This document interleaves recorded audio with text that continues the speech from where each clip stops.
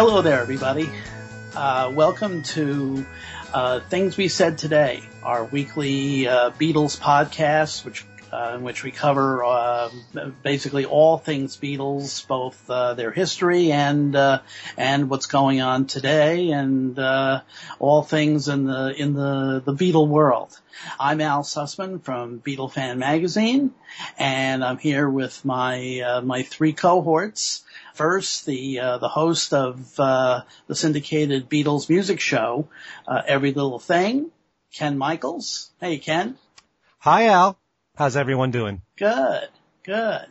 And from Examiner.com, the writer for Beatles Examiner, as well as a number of other Examiner columns, Steve Marinucci. Hey, Steve. Hey, Ken. Hey. Oh, man, did I blow that. Hey, Al. Hello, everyone. We all look the same here on the East Coast. There we go. And our resident musicologist, longtime classical music critic, and also a longtime contributor to Beatle Fan Magazine up there in Maine, Alan Kozin. Hi, Alan. Hey, Al. Hello, everyone. Tonight we have a special guest. We're now we're just under a month away from the 50th anniversary of probably the single most important rock concert in, say, the first decade of the history of rock and roll. And that's the Beatles' first concert at Shea Stadium, August 15th, 1965. And we have as our guest the author of a book on the Beatles at Shea Stadium, as well as a book on the Beatles' two concerts in Cleveland. And his name is Dave Schwensen. Hi, Dave. Well, hello, guys. How are you? Good. I mentioned earlier, I was listening to your introductions and hellos, and I'm just waiting for, the Marx Brothers. Hello. Wait a minute, isn't that the Three Stooges? Well, they do both, Oh, okay. I think they got mixed back and forth, That's true. Maybe we should mention that Dave also writes about comedy. That, as a matter of fact, that was going to be my first question, because, a lot of people think that people who write Beatles books are strictly involved in the Beatle world, and Dave comes at it from a different path. Now you were, I think, at one time a comic, and you're now kind of a comedy coach, in effect. Well, it's a long story there. I worked behind the scenes mostly as a talent booker. I've worked for the improv comedy clubs in New York City, sure, and out in Hollywood, and with a television show we used to have called A&E's An Evening at the Improv. I remember that. Yeah. And I've been to let me see, the Cleveland Improv is in there, and now I'm working out of the Chicago Improv. I'm a comedy coach. Mm-hmm. So there you go. I work with comedians. What does a comedy coach do? I tell people whether they're funny or not. You guys got a lot of work to do, I'm telling you. This is true. No, I've written a few books. Actually, I'm probably better well known for my comedy books, at least in the comedy circles. I've written books like How to Be a Working Comic and Comedy FAQs and Answers, interviewing a lot of the comics, very famous people I've worked with through my career, just how they went about becoming working comics and writing material, all that kind of stuff. And, I do seminars and workshops about the business of comedy and also about performing, what we might have been looking for when I was booking the TV show An Evening at the Improv or the Improv Clubs, that sort of thing.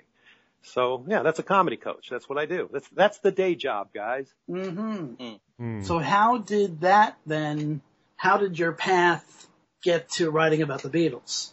Well, that's a good question. I'm glad you asked that one.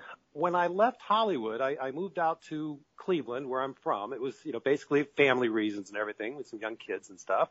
And I was doing my comedy workshops there, but I also started writing for different newspapers in the state. I was writing a weekly humor column, and then also doing concert and club reviews, starting out with comedy. I was interviewing all the comedians, people I knew like Ray Romano and Drew Carey and George Carlin and all those people. Then I picked up a music column while I was there. So I started, believe it or not, writing reviews for people like Paul McCartney, or Britney Spears and the Monkees. I got to hang out with them, and it just had a real blast. And so I was just writing all the time. And I remember one night I had written like 4 reviews, concert reviews in a row. One night I had nothing to do, so of course I'm stir crazy. I got to write something. And when I was a kid, my mom and dad took me to see the Beatles in Cleveland in 1966. Mm-hmm. And it's something I've always talked about, through my junior high school, through college, through my time in New York. I remember hanging around with comedians at the New York City Improv during the Rolling Stones 1989 tour. We're all talking about what's the best concert you've ever seen? What's the best concert? And I always got to trump everybody because I said I saw the Beatles, and everybody's like, "Wow, what was that like? You got to see the Beatles?" And I'm like, "Yeah," and it was a riot. The kids ran on the field. They had to stop the show. The kids got up on stage. They ripped Paul's jacket. They took the drumstick out of Ringo's hand. It was nuts. It was a Hard Day's Night happening right in front of me. And so what I did was this one particular night, I wrote a review of the concert so I wouldn't forget things.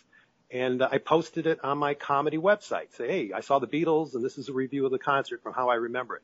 And the very next morning, seriously, I had an email from somebody that says, wow, you saw the Beatles? Can you tell us more?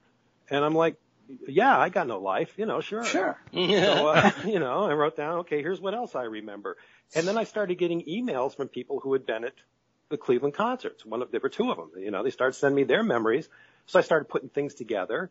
And after a while, I realized, I'd already had a couple books published. But I thought, but this might be something interesting.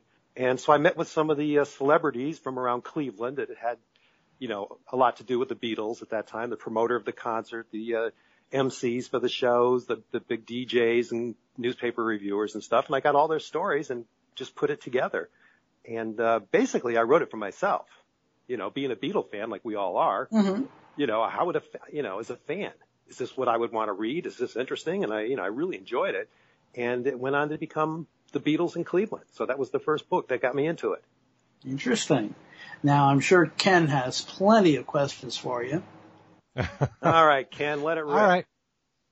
Well, I think that, since we're mainly here to talk about the Beatles at Shea, and I've asked you this question before because I privately interviewed you a few months ago. I just think that it's really important just to ask the very general question as to why you think this was the Beatles' greatest concert. Well, Ken, you should agree with me on this, being from New York, Mets fan and everything, right? I mean, I lived in Manhattan for well over 13 years, and it's the media capital of the world, first of all. It's New York City. Nobody can argue that fact to me. I'm sorry. Anything that happens in New York, it's worldwide. And I feel it's been that way for a long, long time. So you go back to the Beatles era, go back to 1965. This is the very first big stadium rock concert. It's the birth of stadium rock. Elvis had done a few shows before he went in the Army. And I have this in the book. He did one at the Cotton Bowl in Texas, and they had about 26,000 people there. Well, the Beatles, about 8 years later, had this 55,600-seat state-of-the-art stadium. Shea Stadium was brand new. Okay, it opened in 64. Mm-hmm. And they had never done this before. They were the most popular group in the world. Okay, this is after Ed Sullivan, A Hard Day's Night, World Tour, everything else. But now even they were at a pinnacle of their career. And, it was just huge. It was just huge. No one had ever done that before. And that's why I call it their greatest concert. I mean, it was the birth of stadium rock. They started a whole new thing. Everyone else was just playing, they were playing sports arenas before that, 12,000, 14,000 seaters, that sort of thing. And this was unheard of. And, the publicity, the spotlight there's no place hotter than New York City. Yeah, but don't you think that the baseball equivalent of the Beatles is, of course, really the Yankees? So why didn't they play in Yankee Stadium? Oh, geez. Okay. I don't know. Steinbrenner wasn't in charge yet. He probably paid him. He would have overpaid him or whatever. That's possible. Sorry. Just be grateful Charlie Finley didn't do it. Oh, yeah. Well, Charlie, he brought him into Kansas City in 64, paid him some outrageous, $10,000 or $100,000, whatever he paid him for that concert. Mm-hmm. But still, that wasn't New York City. I'm sorry. New York.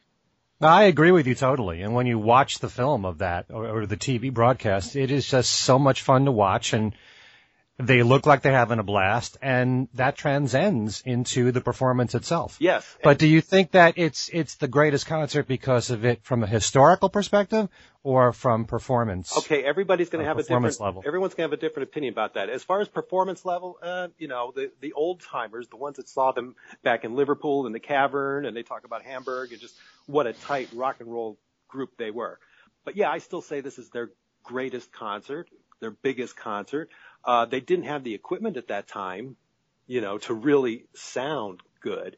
But, when I was researching the book, and you guys have probably heard this too, the raw, unedited audio of that concert, they don't sound bad. They don't sound bad. They did the secret overdubs for the TV show. But, now the raw audio's out there. And, I listen to it all the time. It's on my iPod. I'm listening, and it's like, it's great. And they were just a really tight, good band. Was it their best performance? I don't know. Ed Sullivan sounded really good. That was a great performance. And after that, everything seemed to be, you put them in these big arenas and they really couldn't hear anything. They were playing by instinct. And especially in a situation like that where they're up against this wall of screams. Oh yeah. From 55,000, mostly teenage girls. Oh yeah, it was like and with no stage monitors. Exactly. Point that Dave includes in the book, and it's I don't know if any of you have played in bands without stage monitors. Even with I've done it, and the first time I ever did it, I didn't have screaming fans. It was the audience was pretty quiet, but the fact is, you're playing in an amplified group and you're in a hall and basically you start singing into the microphone and you don't hear yourself at all. The first time you hear yourself is about a second and a half later when it comes bouncing back off the wall, and it's very disorienting. I have no idea how the Beatles managed to stay in tune as much as they did, singing all these concerts without monitors under those conditions. It's just astonishing. Well, it just shows how talented they were and how much experience they had playing together. And the one thing, like, I point this out when I do my programs at different colleges and Beatle Fest and things like that. When you listen to these raw tapes and you watch the film, they do have their amplifiers behind them. John, Paul, and George can hear their guitars behind them. Ringo always said he never could hear anything on his drum platform. He just played, he watched their feet tap, their heads bob, and their butts shake. And that's what he was playing to. But, they couldn't hear their vocals at all because there was no sound system like that. There were no monitors. So those vocal amps were down the first and third bass line. So they couldn't hear their vocals. But they're still doing these harmonies. They're still singing. But the one thing I do like to point out as a great example, they played the song She's a Woman, was their second song at Shea Stadium. It's not in the TV special because it was never filmed. There's a whole story behind that. But I can listen to the audio, and you guys know the song as well as I do. Once they get past the lead guitar break and they kick in towards the end of the song, they're not playing She's a Woman anymore. They're playing this 3-chord Chuck Berry type of rock and roll that the Rolling Stones were doing. And to me, it just seems like it was such instinct that that's what they were playing in Hamburg. That's what they were playing in the Cavern, That's what they knew. They just looked at each other and they ended that song. It sounds like a Chuck Berry song at the end. So it's just their experience and how good they were. Yeah. Yeah, I've always said that they were really the world's greatest rock and roll band. Oh yeah, no argument in my point. Yeah. It was just unfortunate that they broke up before the audience, before they were able to perform before the more mature audience that wouldn't be screaming at them, but would just, be cheering them. Yeah, I always thought it was too bad they couldn't have done a tour in 1969 like the Rolling Stones did. Exactly. Okay. Yeah. That was a big changing point with the equipment and the sound and everything. And again, more mature audience. Yes. I think that would have really just changed the entire history of the Beatles if that had happened. Yeah, exactly. Steve, I'm sure you've got something in mind. Well, what's really interesting, and I think Dave, you and I have discussed this before, is that Brian Epstein didn't think they were going to be able to sell that place out. No, he was worried. Right. Do you want to talk a little bit about that? I mean, that's almost amazing because of the fact that, in 65 they were, that was almost the pinnacle of their success. Right. The deal was actually made in 64. following their 1964 tour. And again, nobody had played a rock and roll concert that size. You know, again, I wrote about the Cleveland show. They had 12,000 people at that one. Those are the type of venues they were playing. And so when Sid Bernstein, you know, right after the Beatles were on Sullivan show, you know, he had them booked at Carnegie Hall for 2 shows and immediately sold out. They had to put 300 seats on the stage to fill up the extra tickets and his friends and get them in.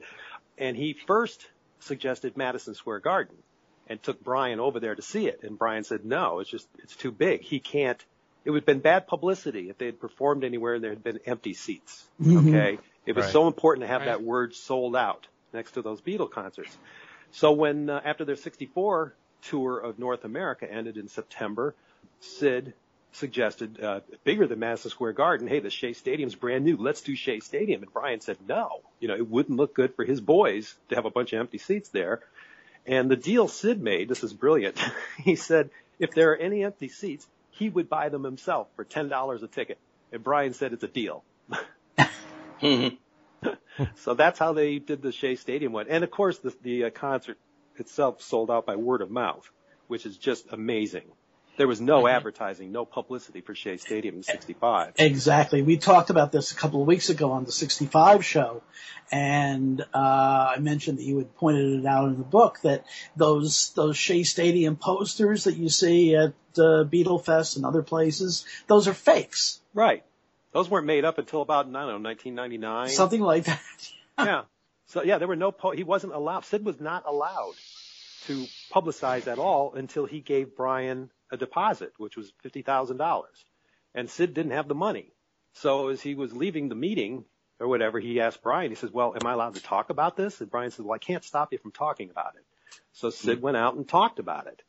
And the kids picked up on it. He went down to Washington Square Park or whatever. The kids recognized him from bringing in the Beatles and the other shows he was doing. And the word just got around. And he waited a few weeks and went over to his P.O. box, and there were 10 big sacks of mail for tickets with checks and cash and everything else in it. And when he, in January of 65, when he went over to see Brian at the Plaza Hotel, Brian expected the deposit and Sid gave him full payment. Yeah. So that concert was paid in full, you know, 7 months before the concert was even performed. Wow. So yeah, all word of mouth. That's the popular. And the one thing I like to point out too, and I get this from people saying, well, you know, Grand Funk broke the Beatles record for selling out Shea Stadium. They did it in 72 hours or some nonsense like that. If the Beatles had Ticketmaster or any kind of computerized thing or anything at all like they had in the early 70s, they would have beaten that record. Not only that, but it was also after months and months of hype from Terry Knight, who was Grand Funk's manager. Sure. You know, the amount. And by the way, Pete Bennett, who is that too. who's a big figure in the book. Yeah. Oh yeah. But you know, Sid had to have all those envelopes opened by hand. He had to hire high school and college interns or something to sit in his apartment and open up each one of those envelopes by hand and count the money and put the tickets in another envelope and mail it. Yeah. And that took weeks to do that. Sure. Sure. But Dave, this concert was mentioned on the radio beforehand, right? Oh yeah. I mean, Scott Ross talked about it on his show out in Long Island. You know, the word got around. You know, I mean, they would pick it up on the street. Hey, it's coming. But as far as like official advertising, like you mentioned, the posters and newspaper ads, no, there wasn't any. So it really started with Sid talking about it. And even if you do see some of those, like I have some copies in the book of the newspaper articles from, I think, June and July advertising the Beatles coming to Shea Stadium. By that time, the show was already sold out. And Sid had paid the money.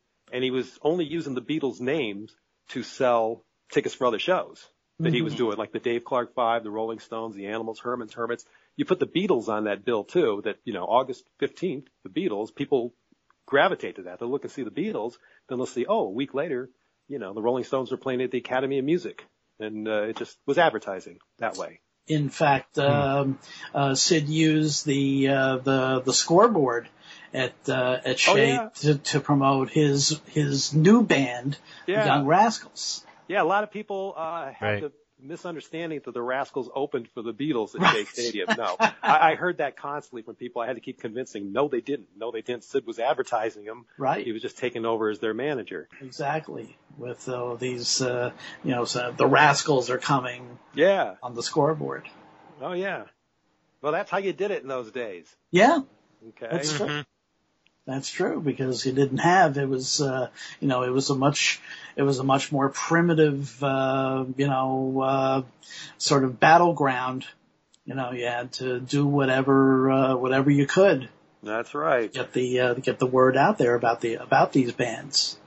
Yeah, there was no internet or anything like that. So, No. You know, it was the newspapers, it was posters, hanging up posters around the city and whatever they had to do in those days. But yeah, it's just amazing that, you know, this concert, again, 55,600 seats sold out, and it was word of mouth. Can I ask something? Sure. Dave, I was listening to WABC the night in '65, and I'm looking at a site here that says it was August 13th when they were on WABC Live with Cousin Brucey and Dan Ingram. Yeah. I happened to be taping that, as a matter of fact. I happened to be running my reel-to-reel, and they were playing What You're Doing, and they broke into What You're Doing, and Cousin Brucey goes, we're live at the Warwick Hotel with the Beatles, and my mouth is, I'm literally shaking. My mouth is dropping. I'm going, oh my God. And they went on with them for about 20 minutes talking to all of them. I know you talked to Bruce Morrow for the book. Yeah. Did Bruce say anything about that? You know, Bruce talked about, again, all this stuff is in the book. He talked about going back to 1964 in February, you know, when they first came over to the United States and how he befriended them at that press conference at Kennedy Airport. But yeah, he talked about being very close to them. And, he's very pleased about that. He's very proud about that. And he even talked about a certain picture where all four Beatles are paying attention to. And I think it was during that time, too, up in that Warwick. Yeah. They were paying attention to what he was saying. He said those four guys never paid attention all at once to anything. They were all over the place. And, he had a good relationship with them that continued. You know, I mean, he had a relationship with John Lennon in the 70s in New York. Right. Producing shows out in Central Park and everything. Yeah. But, he was an insider. He and, Murray the K, of course. The two of them were the big guns when it came to New York radio at that time. That interview is on the internet. Right. It's on. Anybody that wants to hear it's on the musicradio77.com page. Right. And it's wonderful. I mean, I remember it like it was yesterday because it was just so great, and they were all joking with him. In fact, the best joke that I remember in that interview wasn't from John, it was from Paul, because Bruce comes over to Paul and starts talking to Paul, and Paul reads off, I guess they had, some kind of insignia or something that said WABC, and he calls him Wabick Radio, which sounded to me forever like a John comment. But yeah, but that was wonderful. It was great. Well, the one thing I found, doing both these books I did, talking to the promoters and the people that were backstage, working with them and everything, they always commented on their sense of humor. And me, of course, we talked about me being a comedy coach. Sure. I really appreciate that stuff. Yeah. But it was even Norman Wayne who produced the 1966 Cleveland concert. Told me, he says, if they hadn't been a singing group, if they hadn't done that, they could have been a comedy team. He said they were that funny. They were so entertaining. And he said he wishes he had had a tape recorder in their hotel suite just to catch the stuff they were saying between each other. So that's a big part of the Beatles' influence on us, I guess. And the impression they left with us, Sure, that sense of humor. All of that goon show humor that they had grown up listening to, and, which later morphed into Monty Python and, the satire boom and all of that. All right. Mm-hmm. Right. Yeah, absolutely. Matter of fact, when Steve mentioned hearing that tape from 2 nights before the show, the night of the show, of the Shea Stadium show, Ed Baer, who was a New York disc jockey who was just retiring, as a matter of fact, did his show from the broadcast booth at Shea Stadium. And they had gone to commercial and came out just after Ed Sullivan had introduced the Beatles. Oh, wow. And so Ed Baer's trying to be heard above this, this jet engine type squeal. Well, they had, I was living in Cleveland at that time. Okay, that's where I saw the Beatles. Right. And I remember that night at Shea Stadium because our big Cleveland DJ at that time, a guy by the name of Jerry G, went on tour with the group in '65, and now he's interviewed in my Beatles in Cleveland book because he was real big in the Cleveland concerts. But he said he met the Beatles. He said it was at Shea Stadium, and he was in the third base dugout, of course, relaying everything back to the Cleveland radio. And I remember standing there, as a kid, looking out the window, and that Sunday night, and listening to Jerry G give me the detail about the Beatles coming out of the dugout and running across the field and everything else. And they had to shut it off before the Beatles started playing. They weren't allowed to put any live Beatles music over the airwaves, so they had to sign off. But, many, many years later, 30, 40 years later, whatever it was, when I sat down with Jerry G to interview him for the book, he was talking about that. And I said, doggone, I was listening to you. I was right there, man. Just what great memories. Al, what station was that you were referring to? WMCA. It was WMCA? Okay. Interesting. The rivalry between those two stations, between ABC and MCA, was just amazing. The good guys and the All-Americans. Exactly. Right. Yeah. Oh, yeah. Matter of fact, when you see the film, what is really amazing is, after Ed introduces them, or you see the great shot of the cop holding his ears because of the power of the screams. But then you see this long shot of the Beatles walking along, the infield, and, with this incredible crowd and all the brownie flash cubes going off and all of that. And they're kind of like looking around like, what the hell is this? That's one of my favorite parts of the book or of watching that video. Yeah. Because they're coming out of that dugout. And believe me, the Beatles had never even seen this before. They've been around the world. They've done everything possible. But that's why this concert at Shea Stadium was so great, because when the four of them walk on that field, it's just the four of them. It's the first time the audience sees them. And they're looking around. It's the first time they'd ever seen an audience of that size. I mean, imagine that. And these guys, you got to remember, the Beatles were like college-age kids at that time. That's the whole thing about writing these books, is about how young all these people were doing all this stuff. Okay? Right. So they're looking around, they got all this, but you can see it on their faces. I just love that. And, when they start the concert, you can see they're nervous. They're scared, and they loosen up as they go on. And by the time, of course, they do I'm Down to close the show, John Lennon's completely out of his mind. And they're just laughing. And it's almost like they can't believe. Here are four guys that, 3-4 years earlier, they're playing little clubs, basement clubs in Liverpool. And now here they are at Shea Stadium on second base doing this stuff. But, the one thing I also found out when I was writing this book too is just how nervous they were. I mean, they were scared to death to walk out there. And they were asking Cousin Brucey, John Lennon, there's a thing in the book about John Lennon asking Cousin Brucey, how safe is this? Because kids were, things were flying out of the stands and all the kids were screaming and going wild. And there's also I guess the funniest story in the book too is how Cousin Brucey really sticks one to Ed Sullivan when they're walking on stage and introduce the Beatles. He said Ed Sullivan was a stiff, and he nailed him. He said, I won't give away the story, but I just like that one a lot. Yeah. Maybe John's going crazy during I'm Down was, getting a little bit closer to what they would have been doing in Hamburg, where they were jumping all over the stage and doing more antics than they did later. Maybe that was sort of a little flashback to that. Well, too bad he didn't have a toilet seat around his neck, huh? Yeah, really. That's true, because they were, obviously they were doing, a fraction of the amount of, sort of work time that they were in the clubs in Hamburg and in Liverpool. And they had, sort of toned down, their act. So yeah, that's very possible that you're seeing a little glimpse of the as the one album called it, the Savage Young Beatles. Oh yeah. That is one of the best moments, though, live moments the Beatles ever had. Watching him drag his arm on that organ is just electric. I mean, that's just wonderful to watch. You can't get through that song. Well, it's the joy and it's the happiness. It's the fun of Beatlemania. I mean, that's what, those of us who've lived through it, that's what we remember. It was Help. It was a hard day's night. That's what they were, so to see that, those were the guys in Help. That's who they were at that time. And they were just having fun. It was a big, joyous, thing. And here it was in front of this big stadium filled with screaming fans and the big lights. And yeah, to me, and it was just the pinnacle of Beatlemania, the touring years anyway. That was it. Mm-hmm. So Dave, when you interviewed Ron Furmanek, was he able to show you his restoration?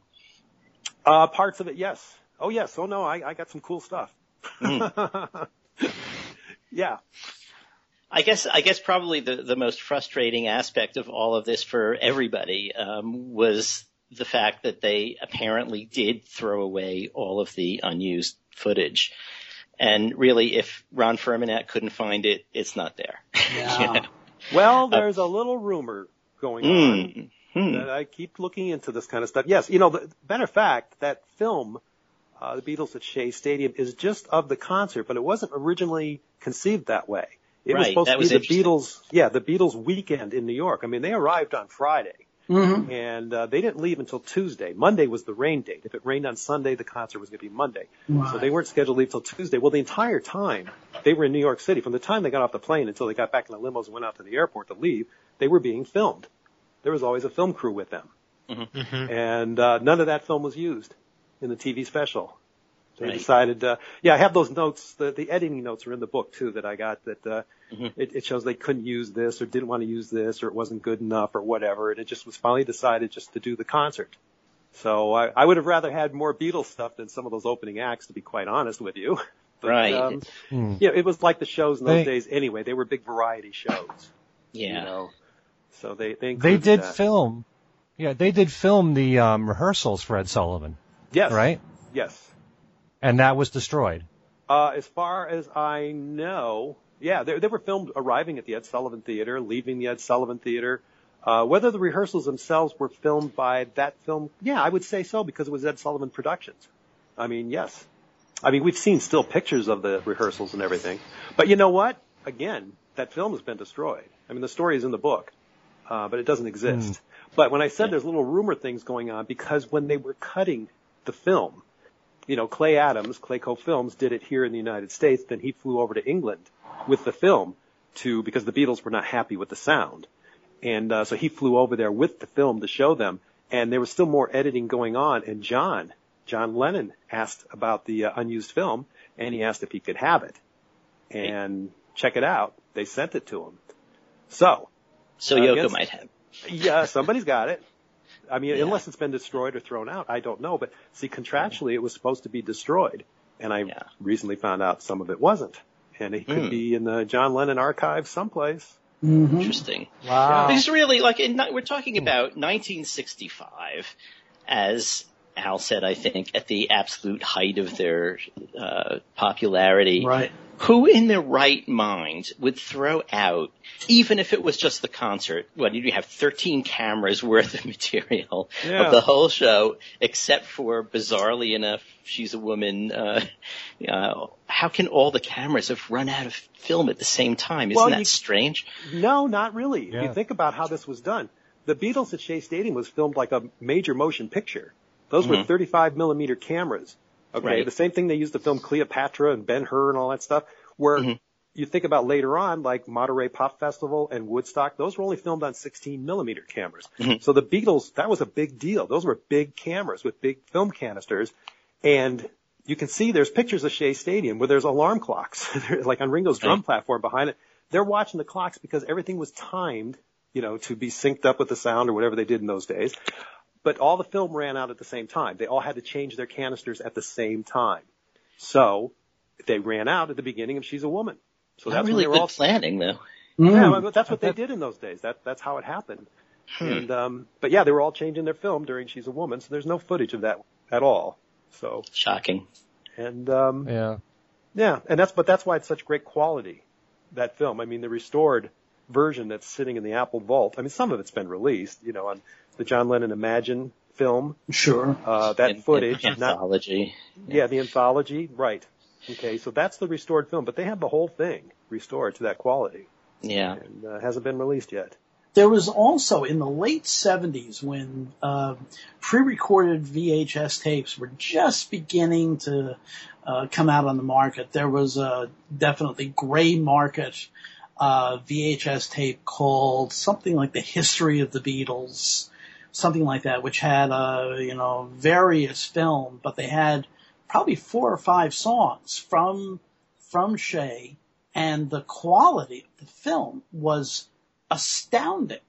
Well, you're talking about the 70s, so it just only aired like 4 years before, right? Yeah. I don't know. Yeah, this is a little bit later. This is probably late 70s, like 78, 79. And I don't think I saw anything comparable to the quality of that until the anthology.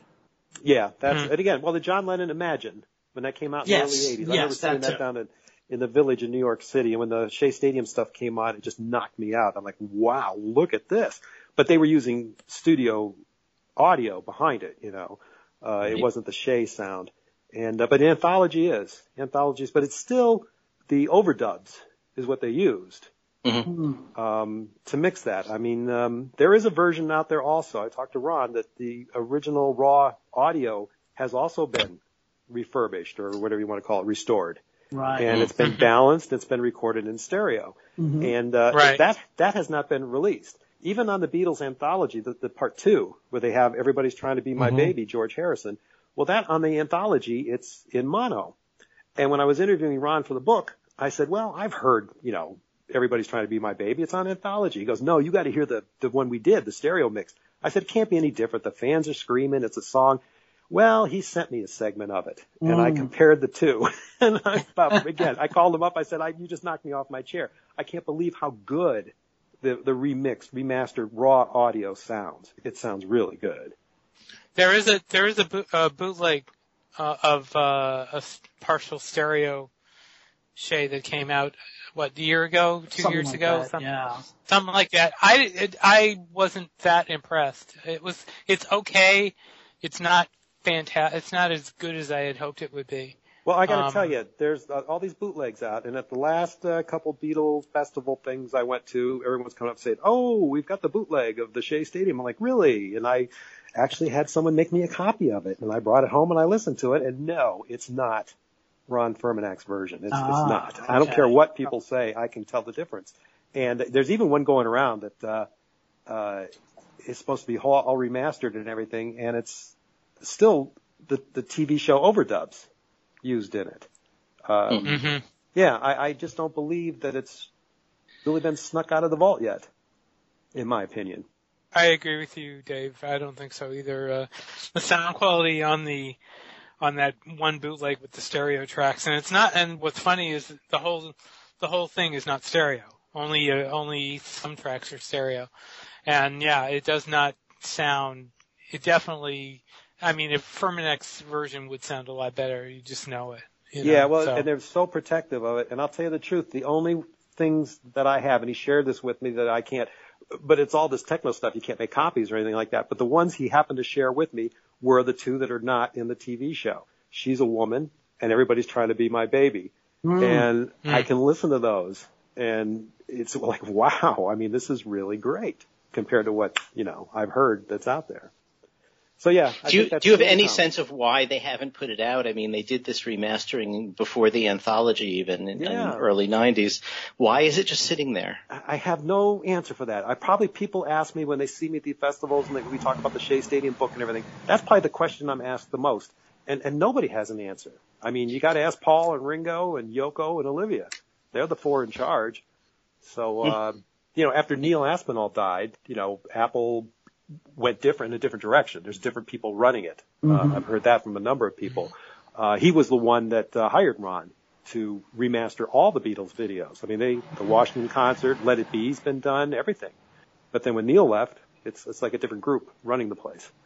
That's as far as I know. And from what Ron told me, they're sitting in the vaults, everything's remastered and ready to go, and nobody's come out with it yet. Yeah. And in fact, going back to the beginning, the concert was August 15th, 1965. The film didn't debut at least in America until January of 67. Right. Why? Oh, well, it was okay. It was originally planned for the Christmas season, a holiday special, 1965.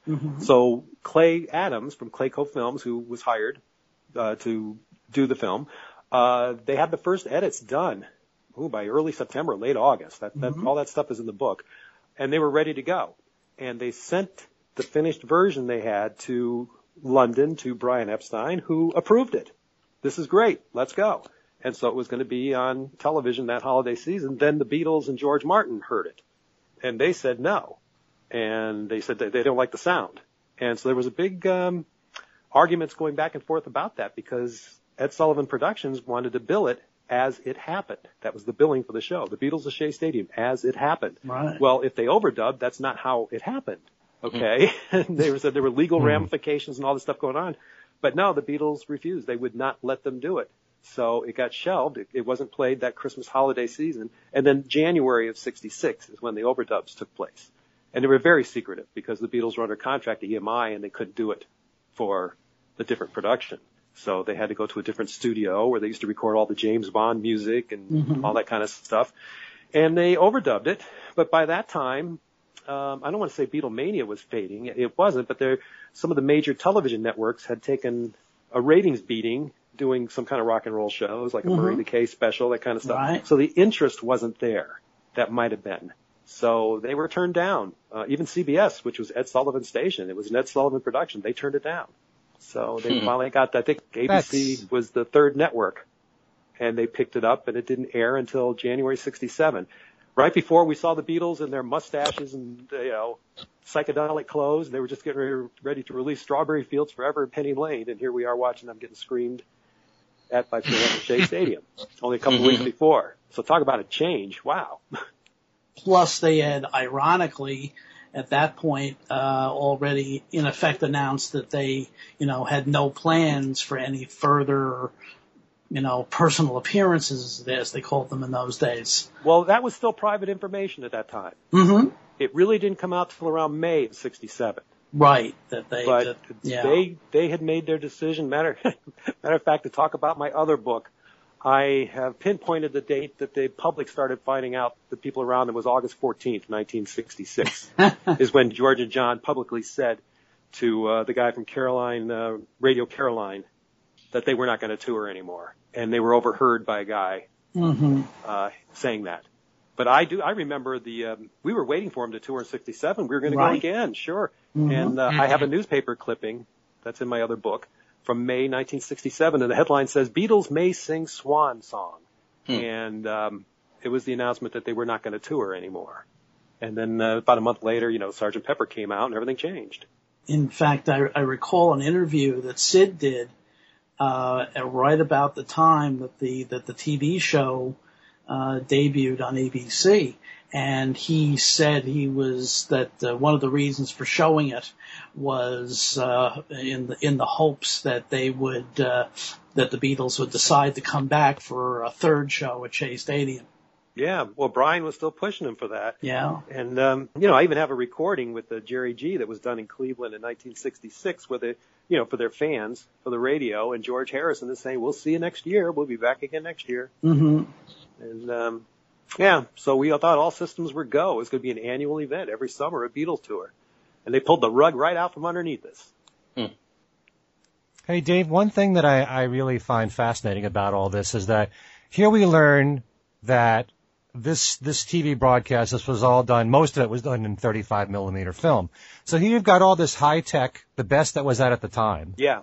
Right? Yes. And then I read that Ron Furmanek said in your book that when it came to the audio, they used 2 quarter-inch 2-track machines. Yeah. When at the time, they could have had half-inch tape 4-track machines. So since you're saying that the Beatles were not happy with the sound of the concert, they could have used better equipment. Well, I guess. So why didn't they put as much effort behind the audio as they did the video? Well, I don't have an answer for that. I guess hindsight's 20/20, right? I don't know. Yeah, they had the audio running down into the pitcher's mound at Shea Stadium, that little tent that was there. You can see it in some of the footage, especially when they're doing I'm Down. You see the guys in there crouched down. Yeah, they had the reel-to-reel tape recorders back there. I don't know why they didn't have 4-track. Even that was kind of rare, though, wasn't it, for the studio? I mean, for EMI and everything, that was a big deal when they finally got the 4-track and put it in there. But, I don't have an answer for that.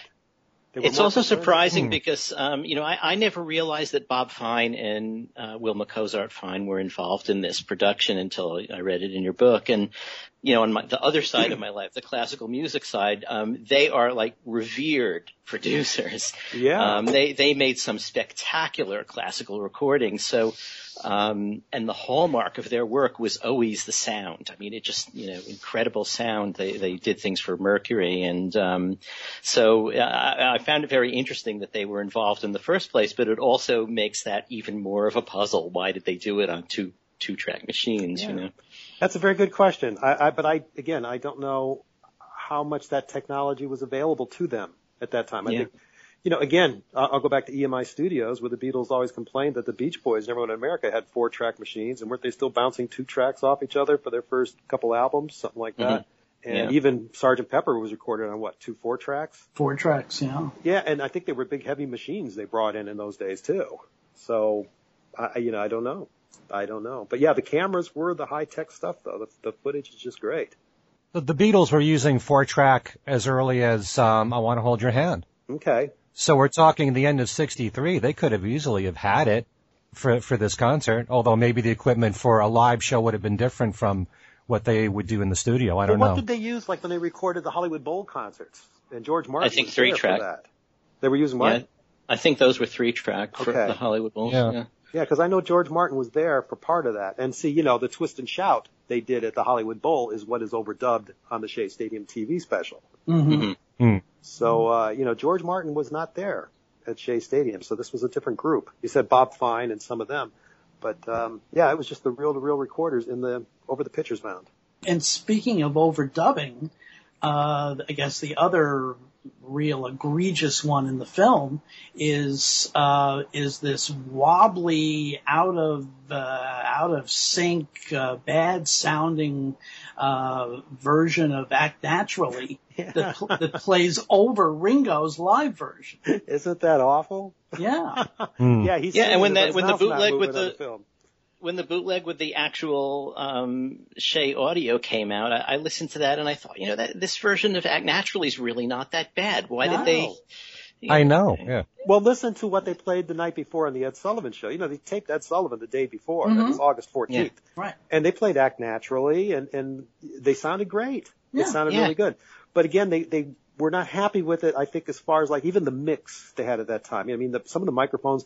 Especially on the raw audio of Act Naturally, you cannot hear Paul sing harmony at all. Yeah, that's true. Okay. And basically when you listen to it, it's Ringo playing the drums and singing. That's pretty much what you hear. And then you hear George's lead in there a little bit. So they weren't happy with, they didn't have the things in those days, the technology, I guess, to separate some of that sound. Because Ron Furmanek can take those tapes and he can take out a lot of the screaming and things. They can separate all this stuff, which I don't have enough technical knowledge to understand how they do it. But they can.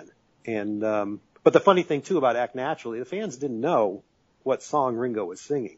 It hadn't been released in this country yet. Yeah.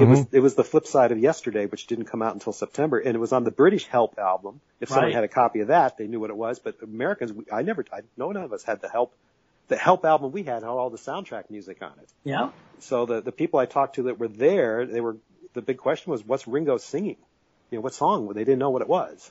And I think later on that tour, a couple dates later, they switched back and had him singing I Want to Be Your Man. Yeah, that's right. Mm-hmm. So that was a new song.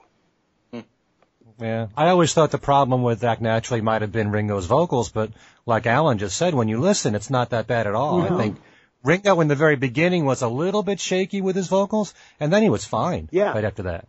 Yeah, no, I think it sounds good too. I enjoy listening to the raw tapes more than the overdubs, Of course, the overdub for Act Naturally is just the studio version. The story behind that. The Beatles always kind of got bored after a while doing stuff. And so they went in gung-ho to overdub this television special. But by the time they got to Act Naturally, it was the afternoon. They were done. I just put the studio recording. They're leaving. Mm-hmm. and that's really the story behind that one. But at least, if they were going to use it, they could at least use a decent copy of it. Well, they were, like I said, they were pretty much done with it by that time. Yeah, I guess so. They in fact, quickly. Since it was Ed Sullivan or Bob Precht producing the special, you would think they would have had actually access to the Ed Sullivan Show performance from the day before and could have used that audio. Oh yeah, that would have been good. Yes. Yeah. Yeah, I enjoyed that Ed Sullivan Show broadcast too at 65. I mean, that sounded good. You know, I assume that's how they could have sounded at Shea Stadium also if they'd had the monitors and the right mixing boards and all that kind of stuff, which they didn't have.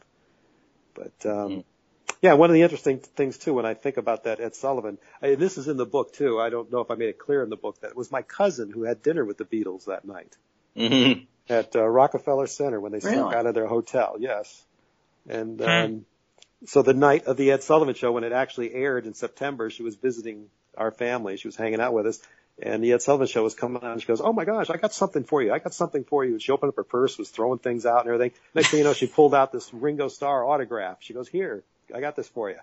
I'm like, "Where the heck did you get that?" Then she told me the story. I said, "Why didn't you get the other 3? Why didn't you get 4 autographs?" And she goes, "Because she didn't like them that much." Oh, wow. And even to this day, I still talk to her. I always say, "Why didn't you get the other 3? I could have been retired by now, you know?" But yeah, that's a great story for the book. And she was right there with them. It was just amazing. Wow. Dave, who were some of the people that you interviewed for this book that you found the most fascinating? I know you mentioned Cousin Brucey, but you did interview the son of Murray the K, and Peter, one of the actual Ronettes. Yeah. Oh yeah, Nedra. I'm a huge Ronettes fan, so believe me, that's the one that I was like, oh my gosh, I'm talking to Nedra. Yeah, that was just great. Well, Steve Marinucci, that was a big interview for the book, right? Oh, yeah. Ooh, thank you. Sure. You know, everyone is special in that book. Like I said, again, I'm a Beatles fan, so I was writing it for myself. You know, what would a fan like? And the thing about both these books I've done, one lead has always led to another. I'll be talking to someone involved in the concert, and I'll say, "Wow, that's really great stuff." And then they'll always say, "Oh, that's nothing. You need to talk to so-and-so." And I'm like, "Well, okay, but how do I get a hold of them?" They go, "Well, here's a phone number. Call them." And it always moved in those steps. But the one in this book in particular, we became good friends after I wrote this book, too, until he passed away, was Peter Bennett. Right. I mean, he is really something else as far as not just the Beatles in America, but just the British invasion and pop music. And I mean, I worked with everybody and just had these wonderful stories. And like I said, even after I finished the book, like every 2 weeks, I would get a call from Peter Bennett, usually on like a Tuesday or Wednesday night. And he'd be like, "Dave, what are you doing? You know, how's your mother? How's this?" And we'd sit around and just talk. And it was just, I closed my office door, and 2 hours later, I come walking out going, like, for instance, here's a story for you. He called me up on I think it was a Wednesday. And I said, "Oh, Peter, you know, how are you?" He says, "Oh, you won't believe what I did last night. It was crazy. It was wild." I go, "What'd you do last night?"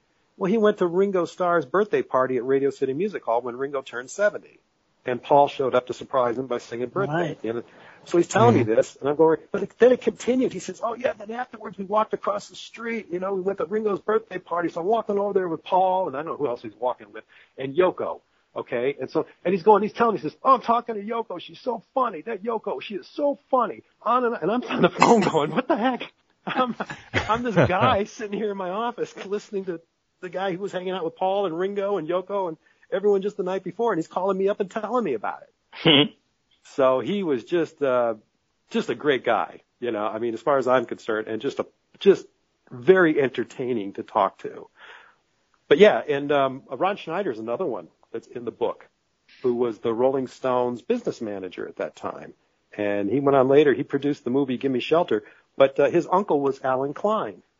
And I didn't know any of this until I started researching this book. But yeah, Alan Klein was backstage at Shea Stadium with the Beatles and Brian Epstein. And we all know what happened a couple of years later with Alan Klein. But there he was. And I have a picture in the book of Alan Klein standing there with Peter Bennett, and you see John and George and Bobby Vinton and Mick Jagger. They're all there. They were all backstage. I didn't know all that was going on. All I knew when I started writing the book was what I'd seen on the television special. And it was basically the 4 Beatles back there, you know, holding up gifts from fans and watching TV and tuning their guitars. But there was a whole big scene going on behind the cameras. So that was just fascinating for me. Now, you do write somewhat in the book about the 66 show. In sort of a capsule version, what would you say are the main differences between the 65 and 66 Shea Stadium Beatles concerts. Well, the big difference was 66 didn't sell out. Right. So, things were changing. Okay. A lot of those Beatles shows in 66 did not sell out. That was a big difference. 64, 65, that really was the pinnacle, 65. Right. Things were very different. And I think the Beatles were, bored. Okay. In my research, I found out they didn't stop touring only because they were bored and just because they couldn't do their music on stage anymore. They were scared. They were scared to death. Okay. Because fans could get to the Beatles in those days. You could get to them. When I point out in my Cleveland books, the kids got up on the stage. And Jerry G even said, in other cities, people wanted to see the Beatles. In Cleveland, but they wanted to touch them. Right. And I have a very disturbing video that I also show about my 66 Beatles concert where it looks like Paul McCartney is getting punched in the face by a fan. And the kids were that close. I show that at colleges and the Beatle Fest, and I asked everyone, I said, what's your opinion? Because I slow it down frame by frame, and you could hear people gasp when I show it. But it was at the Cleveland concert with the kids rushing the stage and all this going on. But yeah, things were different. And in 66, of course, you had the controversy with John Lennon saying the Beatles are more popular than Jesus. And from talking to the promoters in 66, they just acknowledged that just killed ticket prices. Ticket sales. They just saw a drop off immediately after that Date Book magazine came out. So it was a whole different time. And, I assume that affected Shea the same way. Things were changing. So maybe they did the right thing by stopping touring and going to the studio and going into Sgt. Pepper and the Flower Power generation and all that kind of stuff. It was just that time. Like you say, though, it's too bad that, say, a couple of years down the road, they weren't able to sort of get it together enough, between the four of them to go back out on the road for at least one last tour. Yeah. Like I said, the Stones doing that in 69, I think really changed their careers. Exactly. And, the Beatles, you listen to the rooftop concert at Apple when they did that, they don't sound too bad. No. Okay. You put that on the road, you add some of the hits and the new songs, and, you're talking a big deal. So, yeah, and at that time, too, the baby boomers were old enough to sit there and actually listen. So there wouldn't have been all that screaming and everything. Yeah. Dave? Yes. We know how concerts are these days with security. What kind of security arrangements were there in 65 and 66? Well, it was a lot different. Yeah, you had Neil and Mal and a lot of prayer. They didn't have the security. You go today and you see people like, One Dimension or Justin Timberlake, Madonna, all of them. They have the big strong arm security guys standing at the front of the stage. Well, Paul McCartney, there's barricades and everything. You can't get near them. Okay, unless the security takes them on stage so Paul can write his name over someone's, they get their name tattooed on his underarm or whatever he does. But no, you can't get near them. But it wasn't like that. You watch Shea Stadium. It was still New York. So those were New York cops. They weren't going to take any nonsense from anybody. So they had those big wooden barricades around and cops on horses and everything else. They were pretty secure. Sid Bernstein had to pay for that. That didn't come, the Beatles didn't tour with security or anything like that. And the city wasn't going to give it to him. So he had to pay for that. So the promoters were in charge of getting the security. And, a lot of them were looking to cut corners or whatever. And I especially talk about that in Cleveland, that, basically they hired, some off-duty cops who were maybe a little bit older, a little bit overweight.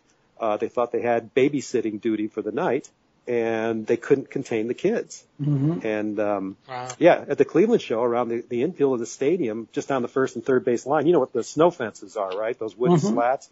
That's what they had. They had snow fences from first base to home plate to third base. That was it. And there were some cops hanging around the other side of the snow fence. Well, when the kids ran out in the field, you watch the Shea Stadium film, you see a kid running through the outfield, and John stops and he goes, "Oh, look at that! Oh!" And you see the police, like 3 cops chasing the kid, and they tackle her and take him back. And in Cleveland, what happened was one kid jumped over the fence, and 3,000 kids followed immediately. So you got like about 20 cops standing there, around the pitcher's mound, and so they turn around, they're running to the stage, the kids are running behind them, they all hit the stage at once, and. By the time the Beatles finished Day Tripper, their 4th song, the stage was filled with the Beatles, police, and fans.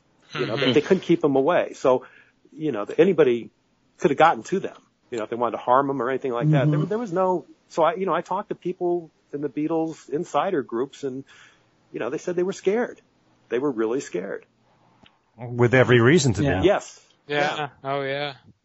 Amazing. I mean, yeah, I know that scene in Charlie Is My Darling where the fans jump all over the Stones is just, I mean, that's bad enough, you know, and yeah, I mean. Well, I still remember the Cleveland show where the girls, they grabbed Paul's jacket and they just tore it right up the back, and girl jumped up on Ringo's drum platform, and I always said she took the drumstick out of his hand, but I since realized maybe he just kind of gave it to her, you know.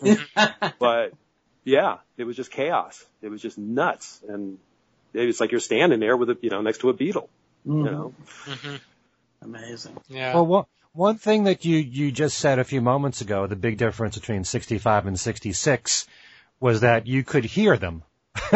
So I'm sure, since you saw them in 66, what was it like from a performance perspective? You know what? As opposed to just seeing, your favorite band up there. No, I heard them. And see, that's the thing too. I say this in the Shea Stadium book. I don't want to, let's put it this way. If you're a girl or if you want to scream, you don't hear anything while you're screaming. All you do is hear in your own head that you're screaming. But a lot of the guys I talked to that didn't scream could hear them. Okay, now maybe way up in the upper deck at Shea Stadium, the ones who were sitting in the last row, they couldn't hear anything. But the others I talked to, they heard them. And I heard them in 66 at the stadium concert. And I remember talking about it on the drive home, how great they sounded. They really sounded good. And I in particular remember listening to Yesterday when they did that, because it was the first time I'd ever heard it without violins and cellos, that sort of thing. It was 2 guitars, a bass, and a drum. And they played it during that concert. I always remembered that. And then back in the 80s, when the Japanese Budokan shows were finally bootlegged, and you could hear it again, that was the next time I ever heard it like that. And that's how I remembered it. No, I thought they sounded great. And the people I talked to that had heard them said the same thing. They were just playing by instinct, because again, there were no monitors. The stage equipment was minimal. I always said even the stage they were on wouldn't even hold Keith Richards amps on the current Stones tour, Yeah. They were like a garage band standing there. And, but yeah, I didn't scream, and there were kids screaming throughout, but they had the music piped through the sound system of the stadium, and plus they had big speakers down the first and third base line, and I heard them, and they were great.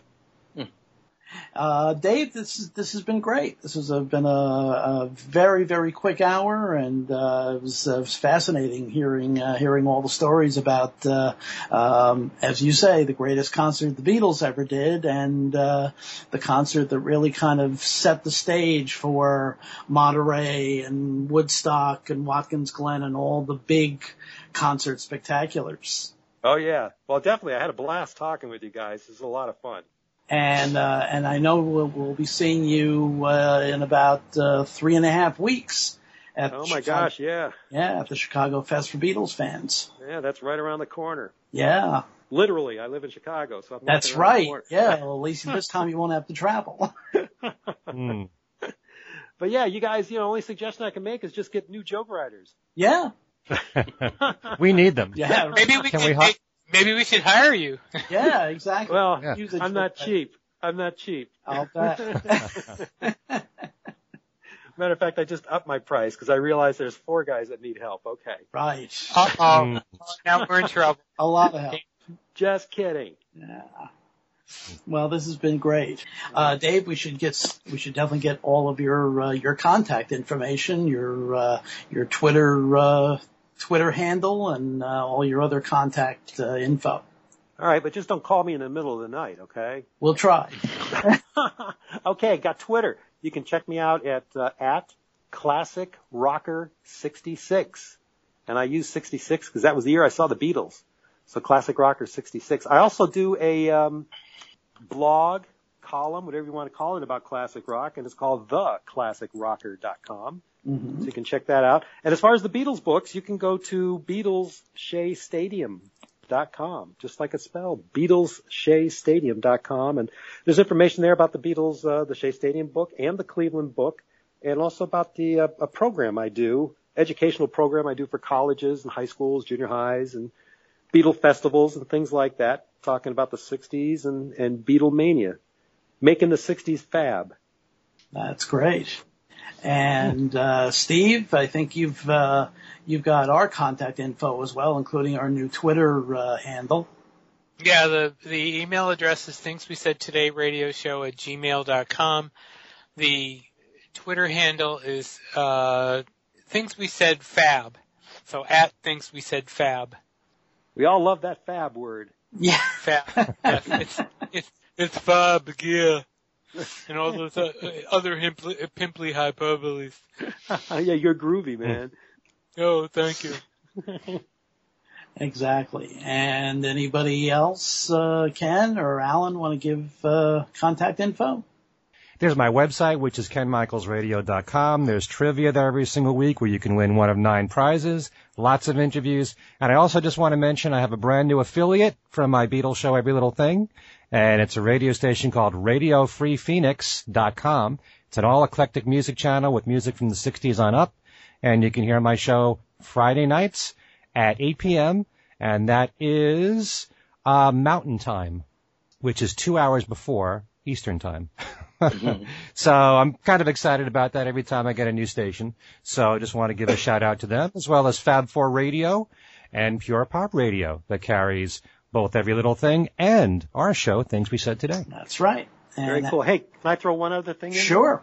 The Beatles at Shea Stadium, just because this is the 50th anniversary year, 2015, we have special book covers that are on the market. They have a little gold seal on them. It says 1965 to 2015. That's only going to be for this year. That's going to go through the new year. Okay. But you can find those on Amazon.com and more information on the website. Sure. Collector's item. Absolutely. And I assume the copies you'll have at the festival will have that little sticker on there. You know what? I'll have a limited amount of those copies. So come see me early. Okay. Because those will go fast. Absolutely. And Alan?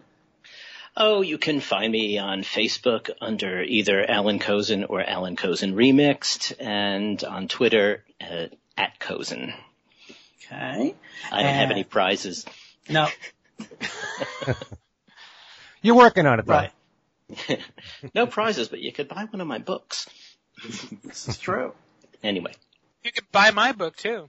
You could buy my Davy Jones book. It's on Amazon. Very cool. Uh-huh. And you can't buy you can buy my book, but not through Facebook or Twitter, through Parading Press, www.paradingpress.com, or through Amazon.com, Changing Times, 101 Days That Shaped a Generation. And otherwise, you can contact me at Al Sussman on Facebook or at ASUSS49 on Twitter, and the 365 Reasons Why 1965 is the single greatest year in the history of rock and roll continues. And Dave, again, this has been a blast.